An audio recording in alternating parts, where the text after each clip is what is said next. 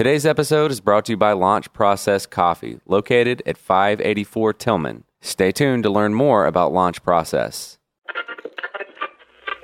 TheOAMnetwork.com. Power to the podcast. Okay, so our host is out of the country this week, apparently interviewing for a non-podcasting job at University of Toronto. Don't worry, listeners, he's not going to get the position. I think he spends way too much time on this podcast. That does mean we don't have a full episode this week. That doesn't mean we have no new content. Today we're going to release a bonus episode we have been saving for just the occasion. So please listen and enjoy, and we will resume our scheduled programming next week. Welcome to Dr. Heckle, the science communication podcast that jealously asks, Biggie, Biggie, Biggie, can't you see? Sometimes your words just hypnotize me, and I just love your flashy ways. Guess that's why they broke, and you're so paid. On today's mini episode, the science of storytelling. Welcome to this bonus episode of Dr. Heckle, the science communication show that Elon Musk will probably endorse if we don't join the Twitter pylon. With me on the show today, with a bachelor's in film and media studies from the University of Oklahoma, comedian Dylan Scott. Welcome Hello. to the show. Hi, hey. With a bachelor's in English literature and film studies from Emmanuel University, Heather McLaren. Hi, thank you so much for having me. And with one completed year of sports marketing at Kent State University, comedian Tyler Ross. Hey, that's me, and perfect ranking of all of us. Welcome to the show. So now you guys are on tour. Correct, yeah, it's Yep. the Commit to the Bit comedy tour. Tell our listeners a little bit about your kind of unique structuring for a tour of this nature. So, it came together naturally. We're all friends from Chicago. That's where we met. Tyler and I are roommates. Heather's basically our third roommate. I don't live with you. Very on purpose, I don't live But with you you. basically live with us. I do not live in your apartment. And so we formed Commit to the Bit, the three of us, and we're a kind of comedy collective, and it just makes sense that we go out on the road. And we've been lucky where we've met so many people that, we can keep re-hitting people up and be like, hey, we want to come through Fayetteville again. And, just coming and seeing friends again and goofing off. So it's been a really awesome experience. And Tyler and I do two-person up top, and we each do stand-up, and Heather does storytelling, and it all flows pretty good. Excellent.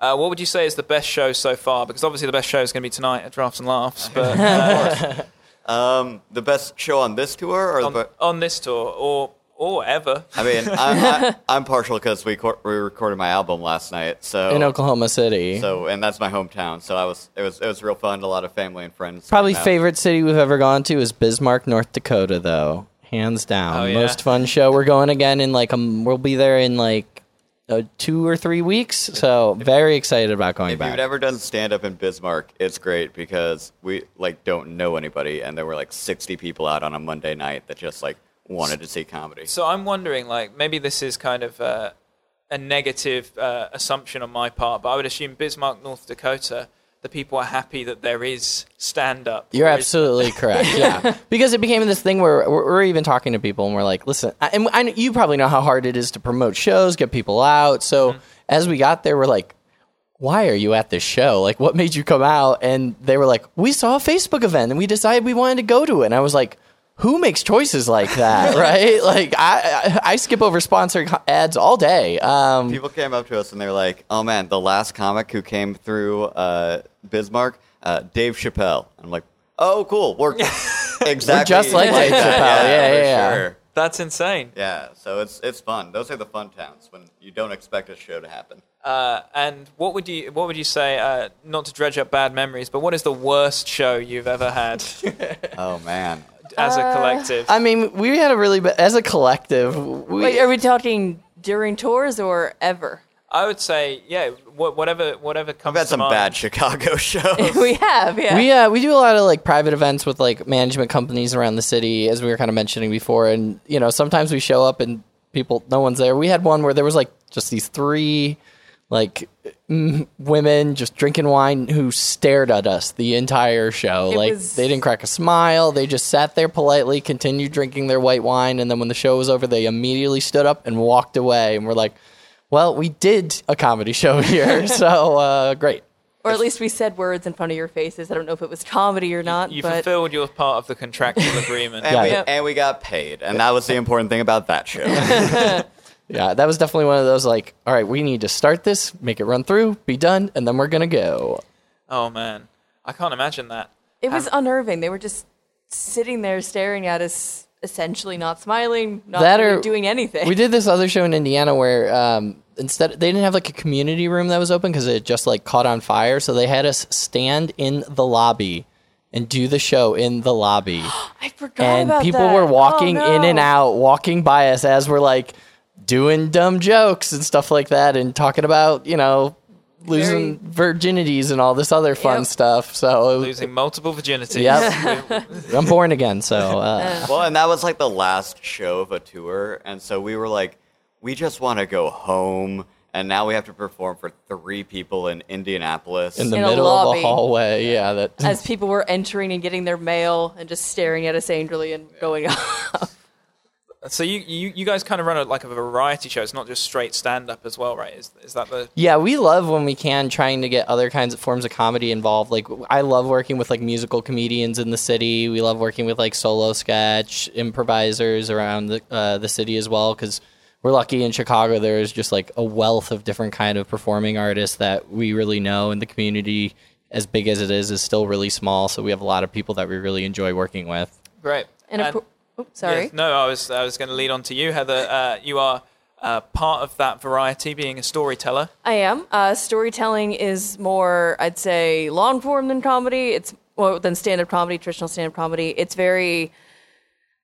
pure storytelling shows often are a real mix of comedy and extreme tragedy. I've been to storytelling shows where somebody will tell a really funny story about, you know, shitting their pants at a work meeting, and it'll be immediately followed by someone talking about their wife dying for 20 minutes. So they're interesting shows. You really go through the emotions in a storytelling show, in a pure storytelling show. As a collective group of people. Yes. And so what I was going to bring up, which maybe these people are going through the same emotions more than you actually would realize. So this psychologist at York University in Canada, he performed an fMRI analysis of 86 people, and he published this in the Annual Review of Psychology, and basically determined that there was substantial overlap in the networks that people use to understand stories. And so if you say a word like lavender, for instance, that a person will not only pick that up in the language portion of the cortex, but they will the olfactory, you know, the regions of the brain associated with smell will also be activated when you are reading a word or when a word is said that is associated with that sort of thing. So so the word leather, for instance, if you said someone had leathery hands, it will make a region of the brain light up that not only associated with speech, but also associated with tactile function. Now, another thing that will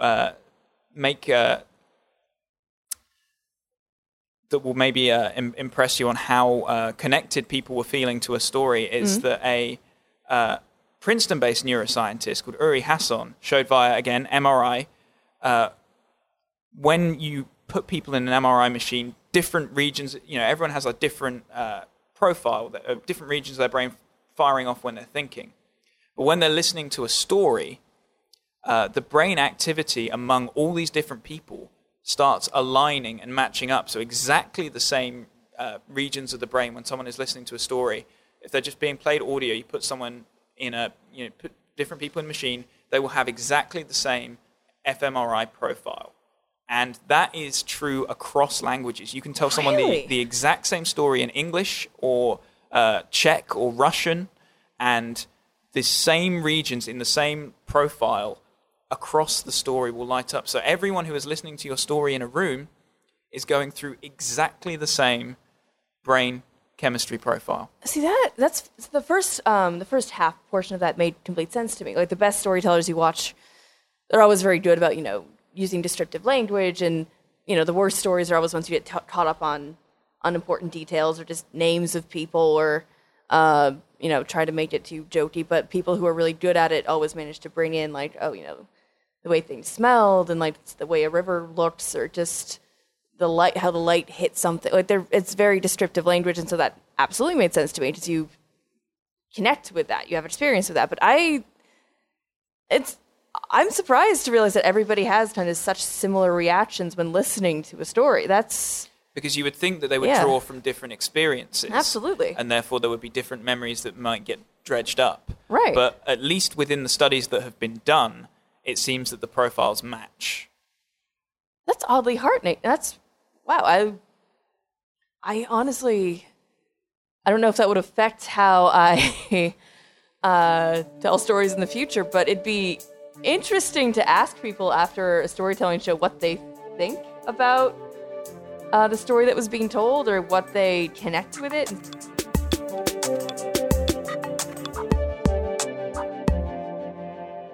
T-minus 10, 9, 8. We have a go for main engine start. We have main engine start. 4, 3, 2, 1, 0. Launch Process Coffee is one of the latest specialty coffee roasters to hit the Memphis scene.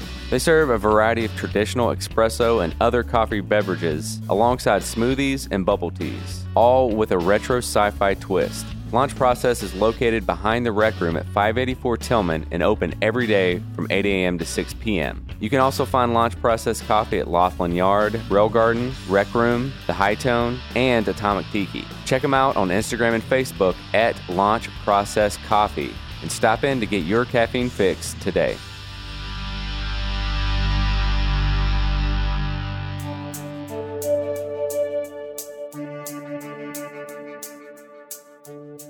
The OAMnetwork.com. All original podcasts released weekly in Memphis, Tennessee.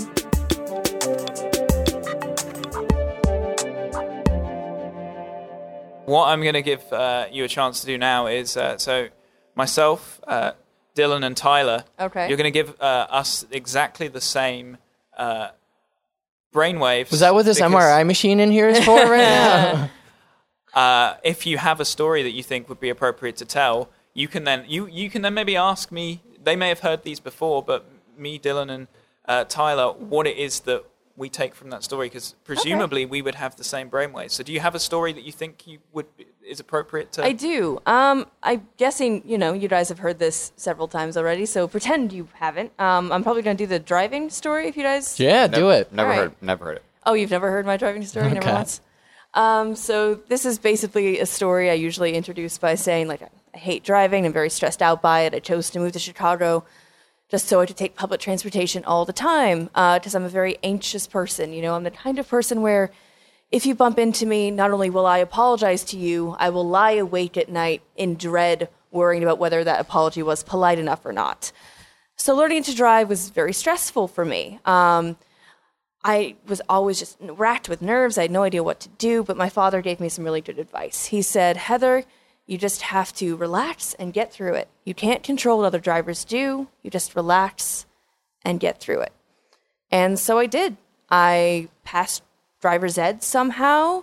I passed my driver's test on my first try, mostly because the police officer who gave me the test thought I looked like his daughter, and he didn't want me to cry in the car. But you know what? That's something I'll take. And then I was driving. I felt very adult and sophisticated as I was, going to see my friends by myself and going out at night by myself and driving to school by myself. And I thought, this is going to be something really cool and exciting. I'm finally a real adult now. And so one day I'm driving to school and I'm not really paying attention to what's going on around me. I'm kind of dreading my third period class because there was a girl who sat next to me who would always make up these really bizarre lies about her own life to make it seem really exciting. She told me things like her father was related to British royalty, or her mom was on Survivor the year before, or I still can't believe she said this one to me. We were 16 years old, and she told me that she had been raised by wolves until she was 4 years old, which this was in rural Massachusetts where wolves had been extinct for nearly 100 years. We would have heard about that if it had happened.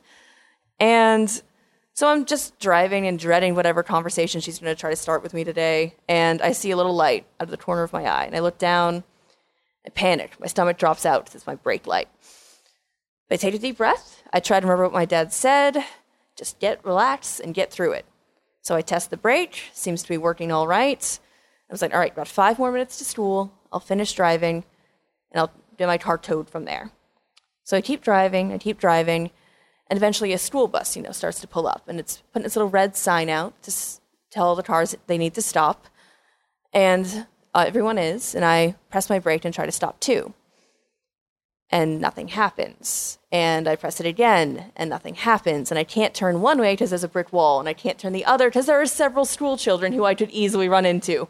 And so I press my brake again, and nothing happens, and I pull my emergency brake, and nothing happens, and I pull my parking brake, and nothing happens, and eventually I'm out of time, and I crash into the car in front of me. And there's just all these noises of glass breaking, and horrible smells, and just screeching metal, and then everything's quiet for a minute, and I'm just shocked. I cannot believe that just happened, and my stressed out 16-year-old self just starts to sob in the driver's seat. I'm just crying and crying. I have no idea what to do. And then from outside the car, I hear another noise. I hear, "Hey, cunt." And I look up, and the angriest woman I've ever seen is getting out of the car in front of mine. She slams the door. She's red-faced. She's spitting. She's screaming. I found out later she was a member of a local gang, which I didn't know we had in rural Massachusetts. Apparently they're very white and really overcompensate for that, so that was terrifying. But she's just running over to the car, and she's really angry, and I do the one thing I probably shouldn't have done, as a person who was safely ensconced in a car with an angry person outside of the car. I exited my vehicle, and I say to her, "Ma'am, I'm so sorry, I didn't mean to," and then she punched me right in the face. Just, setting the tone for where this interaction was going. She pushed me down onto the pavement and reared back to punch me in the face again. And thank God, at that point, a man from a car behind us came and scooped her off of me, because I don't think I was in the right frame of mind to be in my first car accident, my first fight within 30 seconds of each other. I don't think I would have won that one. And so she's just swearing at the guy, trying to get away from him, and there are like people coming out to stare, and the sirens are going, and then I hear this other noise out in the distance. I hear a baby crying. And the woman just stops struggling with the man, looks at him, says, "Fuck you," points at me on the ground, says, "Fuck you too," and then goes and scoops her newborn baby out of the backseat of the car, which puts her actions into a little more context. If my baby was in danger, maybe I'd punch a 16-year-old in the face too. But the baby was okay, which is very good. And then eventually my father arrived. I have no clue how he found out about it. I did not call him. I assume the waves of anxiety I was releasing must have just drawn him to me like a homing beacon. And he said, "Heather, just get yourself cleaned up, and I'll take you to school." So I get into his car, and I clean the blood from the bottom of my nose, and I wipe my eyes. And he drives me to school, and I arrive just in time for third period.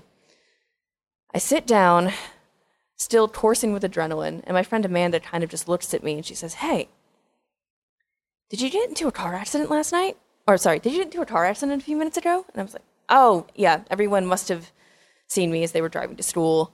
I was like, "Yeah, I did, but it's okay. I'm fine." I relaxed, and I got through it. And she just said, "Because Jenny over there just told me that she said you were in a car accident and that you killed a baby." And I look over at her, and she's in the process of telling this rumor to somebody else. She looks up guiltily for a second and then just goes right back to telling it. And for the rest of my high school career, they called me the baby killer. Someone called me baby killer at prom. And so that is why I am not a huge fan of driving. So that's that story for you guys. Yay. Yes. All right. Stop it with that. You two have heard this several times on tour already. That was a roller coaster. Yeah. Well, first of all, I think it was a very well told story. Thank you. But emotions that I felt, I'm going to say sympathy, shock, because that twist with the baby and with the punching, to be fair. Because I still didn't think that anyone would punch someone that's already crying. I mean, she was really mad. Honestly, I've never seen somebody that angry. She was clearly not in any space to be reason. She was just Well, and you think Beyond about it anything. now too. If you saw like an adult punch a child like that, like they would probably instantly go to jail too. I mean, I didn't. Honestly, people did tell me later, like, why didn't you press charges? I'm like, I don't know. She was stressed out. It felt deserved. Because I killed a baby. And that is just like the sympathy level too, I think, of Heather, of like, oh, I know she punched me, but like it's cool, whatever. No, she was fine. The baby was fine. That's all that mattered. I was fine. And so that was 2 years you were called the baby killer. It was a decent chunk of time. Luckily, it wasn't that long that it was really prevalent, and it was honestly mostly among my own friends because they were very mean to me. But the guy I went to prom with did call me that a lot, and that maybe says some other stuff about me. Oh my God. Yeah, for me, like, I definitely start feeling that, like, anxiety of whenever, like, you're first driving, if anything goes wrong with the car, you're like, I have no idea what's going on, so anything could be happening to it. So that's where, like, my head goes to when she starts telling that story. Yeah, so I would, I guess, ask, did you ever figure out why the brakes weren't working? So it was an old car. It wasn't a very good car. Somebody cut him. Yeah, someone was trying to kill me, Dylan. No, it wasn't a very good car. You know, it's standard first car, and I guess the brake line was just kind of degraded and the fluid had been leaking out, and I had not been paying as good of attention to the maintenance of my car as I should have been. Yeah. So there is a lesson. Yeah. This is a lesson about car maintenance. This is an episode of Car Talk That's what we were now. taking into... I will say, though, I, being somebody who's been in a car for 8 hours today, understand how much you hate driving, because I really hate cars right now. So I take that from the story. Well, thank you for joining me here in this studio. That was a great story, and you guys, as I do with all of my guests, I'm going to give you a chance to plug something, your social media, your websites, whatever it is you've got. So, Dylan, first of all. Cool. I'm on Twitter at mehdylan, and sometime in the near future, my album that we recorded last night, All the Sad Stories, will be out. Great. My Twitter and Instagram is @tweet@Tyler, because I didn't understand how to set up Twitter at first. So go with that. And then also all of our social media for our comedy group is @CommitToTheBitComedy on Instagram, and CommitToTheBit.net is our website. And on Twitter, I am Lady Lee, which is LEIGH, and then _EH, because weirdly, Lady Lee was taken already, so I had to do something at the end there. What? I know. It was very upsetting to me. But I also want to plug, we wrote a book recently. Oh, yeah, that's called right. Commit to the Book, which you can buy on Lulu.com. And Amazon, yeah. Well, supposedly Amazon. I have not been able to find that link yet, but they keep promising it. So there you go. Yeah, there's our... Perfect. Well, thank you for coming on to Thanks the show. for having us. Thanks for having us. Best of luck on Drafts and Laughs tonight. Thanks. Thank you. Good night. Dr. Heckle is an OAM Network production, recorded at the Crosstown Concourse in Memphis, Tennessee. Your host was Mark Brimble, guests were Tyler Ross, Dylan Scott, and Heather McLaren. The show is produced by Mark Brimble, Hunter Sandlin, and Gil Worth. Special thanks to Lauren Riggins and the Surf Memphis podcast. If you have any questions, comments, or like to get in touch about appearing on the show, or topics you'd like us to cover, email us at drhecklepod@gmail.com. TheOAMNetwork.com. Power to the podcast.